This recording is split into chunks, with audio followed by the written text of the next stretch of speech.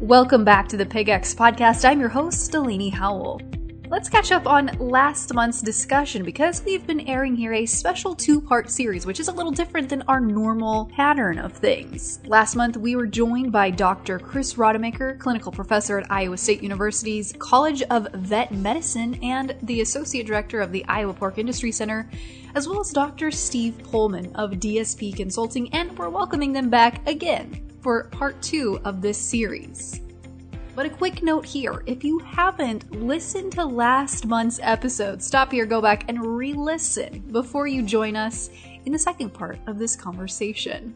As we dive into today's conversation, it's important we talk a little bit about a recap here because we've gone through a lot of material in last month's episode and we're gearing up to go through quite a bit more today. Last month, we talked quite a bit about stocking density and general mortality as a whole. We also examined the overall industry changes that both Chris and Steve have seen throughout their careers. We talked about how to calculate those big dollar decisions and the relationship between lead indicators and mortality rates. This month, we have so much more to discuss, and honestly, I get to take a little bit of a back seat here because Chris and Steve just have such a great dynamic, and they have a lot of good conversations just amongst themselves. So I'm excited to dial things up here and pick back up with stocking density. So let's hop right in. Stocking density clearly is a critical component of wean to finish management. And stocking density is how much floor space is allocated per pig within that building and how well is the space then used for stocking efficiency. And so it's easy to look at a barn and say, oh, we were stocked at 7.5 square foot in this barn. But then you have 4 pens that are empty. And so you've got some pens that are overstocked and some pens that have very few pigs in. So you have to look at pen stocking density. And the data are really clear to show that when we overcrowd pigs, we see dramatic increases in mortality. And a good thumb rule is for every additional 0.5 square foot per pig, we can improve livability by about 1.5%. And so a major move. Now, in the industry today, there's a concept that we frequently talked about was space balance. Is there enough space? Are we spaced long? Are we spaced short? And that bubble moves back and forth depending on how facilities have been constructed and managed. But historically, the swine industry has been spaced short. So we've consistently seen more crowding occurring as sow productivity has gone up and market weights have increased.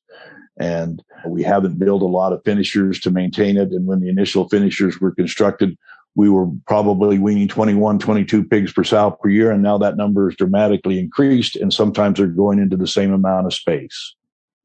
Yeah, that was one thing for me, Steve. I know looking at some data from some research that had been done was really just to understand how linear that stocking density impact was. We have lots of biological variation in the system, but at least from the data that I've seen, there's 2 of them that are probably the most consistently linear. One of those is stocking density. The other one's wean age. So like you say, you feel confident that if you make those changes, you're going to really see those results. And I kind of share your thing. Nothing drove me more crazy is to say you'd have pigs getting ready to get topped for the first time, and they're tight, right? You can tell, the average of those barn is 7.5 feet, but you come in and you got pigs that are, tight in pens, and then you got 6 pens there that are either empty or they got, 1 or 2 lame or tail bitten pigs in there. And, you talk to the caretakers and like, well, we had tail biting last time, so we want to make sure we have enough space. So,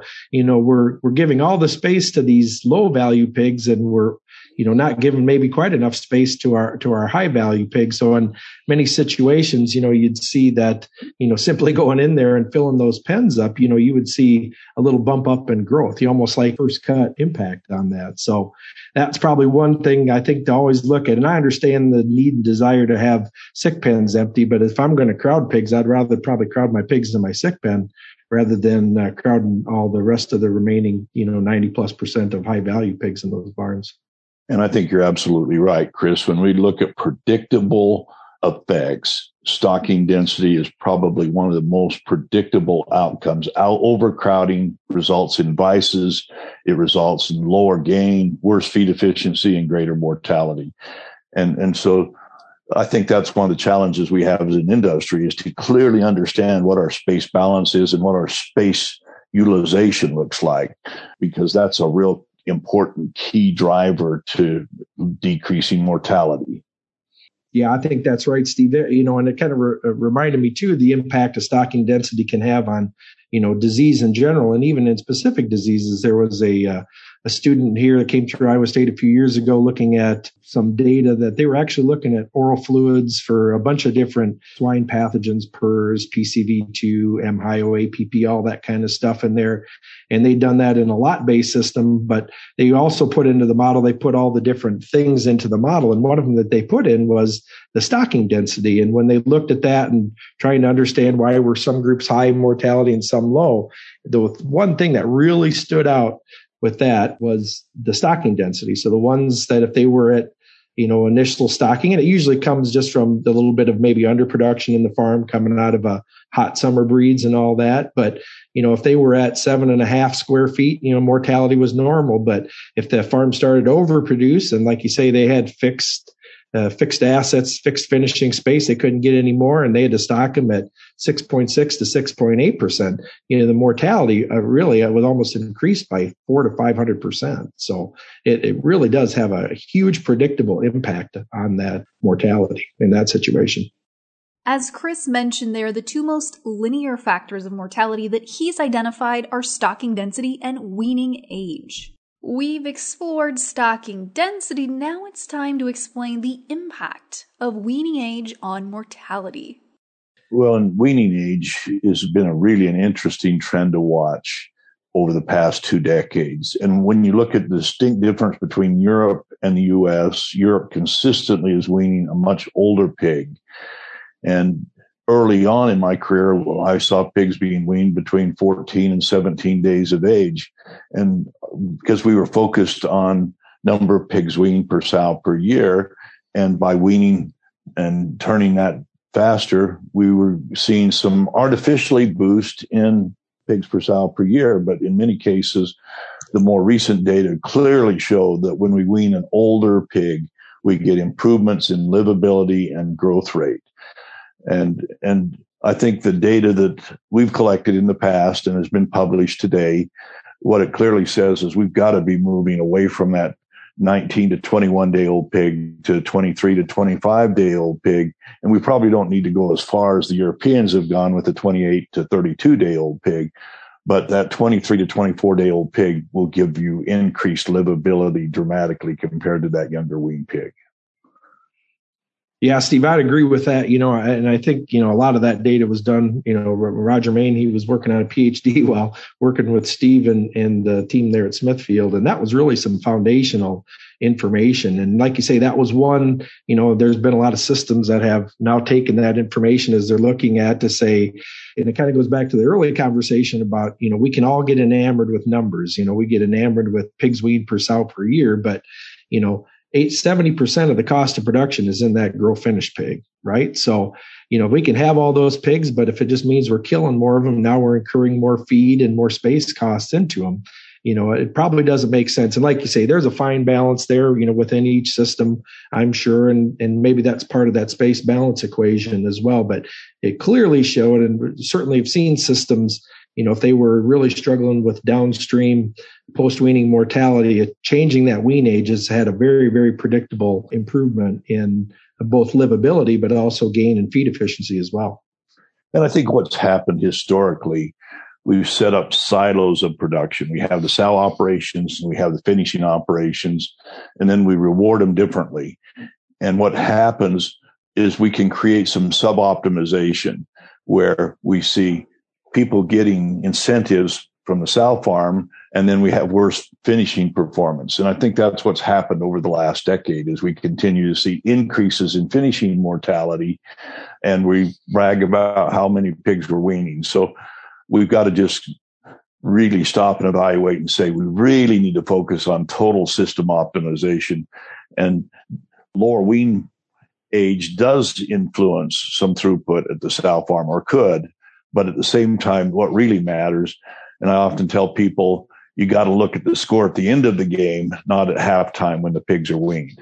Hey, Steve, just thinking back, particularly our time together at Smithfield, we were kind of right in the middle of watching, some changes, in the way that pigs were produced, right? I know at least when I was starting, it probably goes back to that wean age discussion that we had earlier. I know part of that younger wean age maybe not only was to get more pigs through, but it was also to try to eradicate a couple diseases that had plagued the industry before PRRS. Oh man, I wish I'd lived those days, what life was like before PRRS, but that was to try to deal with atrophic rhinitis and mycoplasma and APP. So there was this push about medicated early weaning and things like that. And we went to 3-site production, but, we certainly saw, I would say probably in the last 10 to 15 years, kind of a movement, at least for part of the industry, from that 3-site back to more of a wean to finish. So more of what you'd call a 2-site production system. I'm just kind of curious if you think back through all your career and those different production systems, what you think some of those impacts of those changes have been. The industry certainly had changed. We started with 3-site production, and that helped the industry a lot. But the next change that really came with that became larger sow farms. And with those larger sow farms, they were being produced such that we could try to get more single source pigs together. And at that time, we started to look at 2-site production, or wean to finish. And the primary reason for that was, as we saw an improvement in livability and growth rate consistently. And also what had happened at the time, the sow farms were more remote from the finishing sites. And so just basic logistics suggested that if we were bringing feeder pigs from a distant location, it'd take 3 trucks to get a load to a site. But with wean pigs, we could take 1 truckload. And just those simple 2 less truckloads was a major factor in being able to do the payback with wean to finish. So wean to finish really has gained some momentum, especially as we increased wean age. The last thing we needed to do was put a 9-pound pig that was 17 days old into a marginally converted wean to finish site. So the conversions needed to be done accurately and efficiently, and at the same time trying to take into account the feeding program to make sure that first diet was appropriately distributed across the location. And then, of course, focusing on trying to minimize the number of sources going into a wean to finish site. Yeah, that's right. And it was really interesting about that was, that was all occurring at the same time that the system was moving towards an older wean pig. Because I know that was, certainly understandably some hesitation by producers is like, you want us to put these 10-pound pigs on concrete slats, and I think in that system, that may be part of that post-weaning advantage that we saw to moving to an older, heavier wean pig.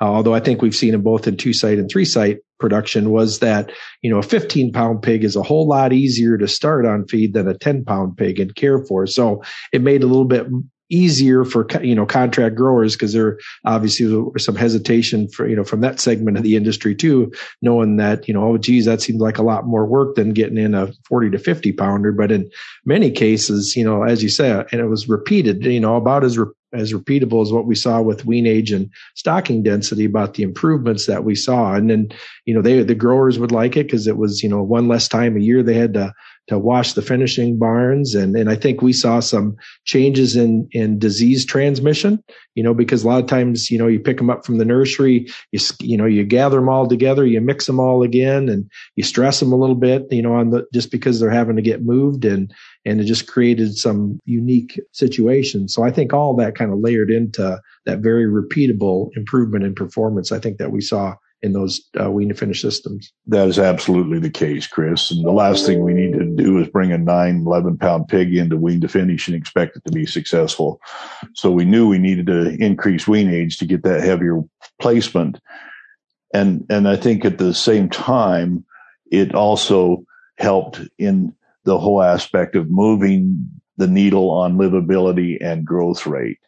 And when you say, what should the ideal system look like today? And I think that's really an important message for people to think about. And you look at all the ones that we've mixed pigs and We've had long fills, and in the truest sense, a large sow farm filling a wean to finish side up in 1 week or for a couple of loads is an amazing system, and you dramatically see performance benefits historically repeatable by having shorter fields, older pigs in a wean to finish site. And so that's really, to me, if you were to look at what is the ideal system today, that would pretty well characterize it.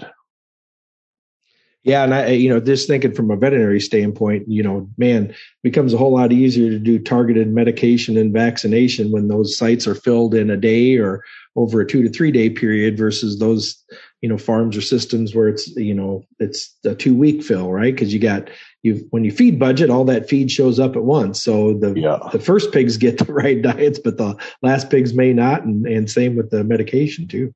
Absolutely. And that's really one of the benefits. And, long fills and result in longer time on the end to empty the building to get the weights up. So you really have to stop and ask yourself, the way to improve the system is the fill method.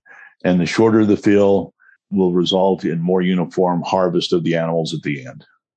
Another part of the feeding system that producers need to monitor are feed outages, which simply put are just situations where there's no more feed in those feeders. Now, as simple as it may sound, these feed outages can have an extreme impact on performance and survivability. So let's learn a little bit more about these feed outages and the effect they have on operations.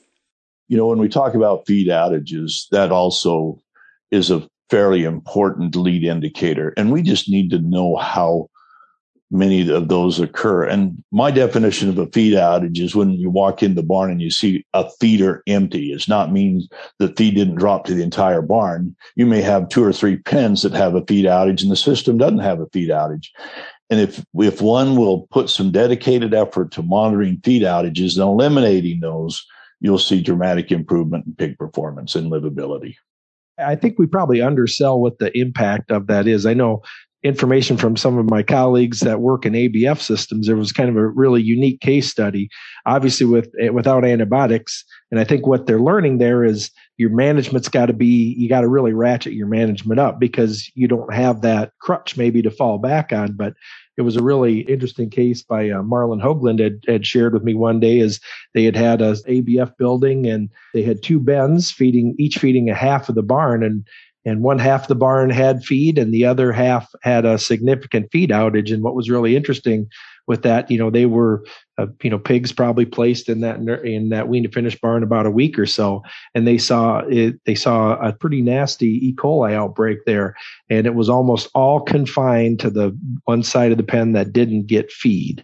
The side that got feed, they were very minimally impacted. So I think, that's another one of those, which is really to say, production is all about details. My first mentor, Brad Frecking, that was always his comment that stuck with me over the years. Production is about the details, and it's really about making sure those pigs have, air, feed, and water. And if you mess up any of those, the pigs are going to tell you that there was an error there, and unfortunately, they're the ones that pay the price.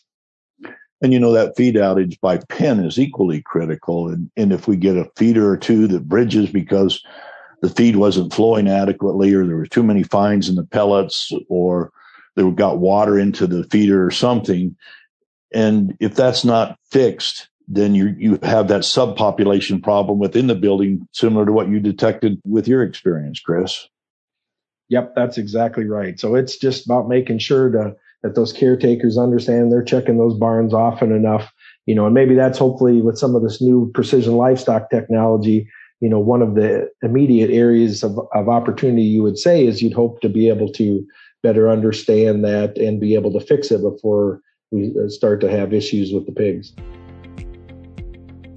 Production is all about the details. I think that's a great take-home message to jot down here as we head into the final stretch of our conversation. But it is that time in the episode again where we do hear some of these key takeaways from both Steve and Chris. So get those pens ready.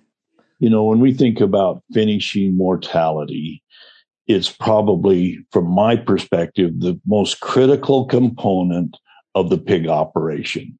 It is related to lots of production variables.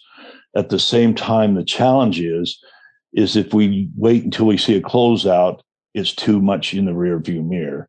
And so we need real-time indicators that we can measure and monitor to make sure that the closeout results get better.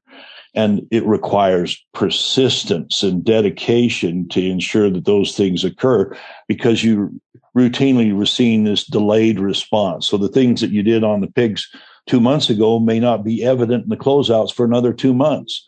And so that's one of the challenges with finishing mortality. But it's very critical that it receives attention and is recognized as one of the key factors that stand in the way of moving from average to superior performance. Yeah, Steve, I think that's an excellent summary. And then that's one, frankly, those are not easy to find. And I think some of the systems I've seen that have done that the best, most systems have a personnel who routinely go in, and an outsider, whether it be a service manager or territory manager, who routinely go ahead and do a site visit. I think some of the most successful systems I've seen with really reducing finishing mortality is they've got a form that they fill out, and then they're taking that information and then putting it into a computerized system, and then being able to score and share, and it's just the stuff as simple as, is there feed in the feeders? Are they appropriately treating pigs? All the things that are occurring while those pigs are in process. And really, I think what it helps to do is really to look at what are some of the things on farm that we can do today to influence mortality before we look at our closeouts at the end, as you said, Steve. So it's really about the details on that finishing end. And I think really spending time with those caretakers who are taking care of those pigs, make sure that they understand what they're doing and the reason why they're doing it, not just here's my SOP or protocol, you need to follow it. Because I think we've just seen compliance is a whole lot better when people understand the why they're being asked to do something versus just being told to do it. Because at the end of the day, the guy at the slat level, he's the one that's probably going to have the most impact on those group of pigs. So we need to make sure that our caretakers are educated and engaged in the performance of those pigs. And Chris, I think that's right on. And I think another part that needs to be emphasized is people are looking for guidance and leadership. And, those that have effective leadership are pushing that importance, that why, that expectation all the way through the system. And so the site evaluation that you talked about requires so much discipline and so much follow through and so much leadership to be effective. But when it's there, you see the rewards. Well, we've certainly covered a lot of ground here today. And a big thank you to both Steve and Chris. But as we know, and they just mentioned there, it all comes down to the people. Like Chris mentioned there at the end, our caretakers have an impact on the pigs. It's important to remember, though, as Steve said, that whenever leadership is there, we really get to reap the rewards of their hard work. Everything we've discussed takes time and effort, but when all of these things are combined, they certainly add up to be some elements of success. Well, thanks again for tuning in here for the second part of this discussion. That's all the time we have for today. However, starting next month, we'll be bringing you some fantastic conversations from thought leaders and presentations from the recent International Conference on Pig Survivability. So be sure to hit subscribe so you don't miss those insightful conversations coming up soon. Until then, I'm your host, Delaney Howell, and this has been the PigX Podcast. PigX is a national podcast hosted by the Pig Livability Project partners at Iowa State University, Kansas State University, and Purdue, and supported by the Iowa Pork Industry Center. For more information on the project, head to www.piglivability.org, or to inquire directly with questions regarding the project, email ipic@iastate.edu. PigX. Ideas in the swine industry worth sharing.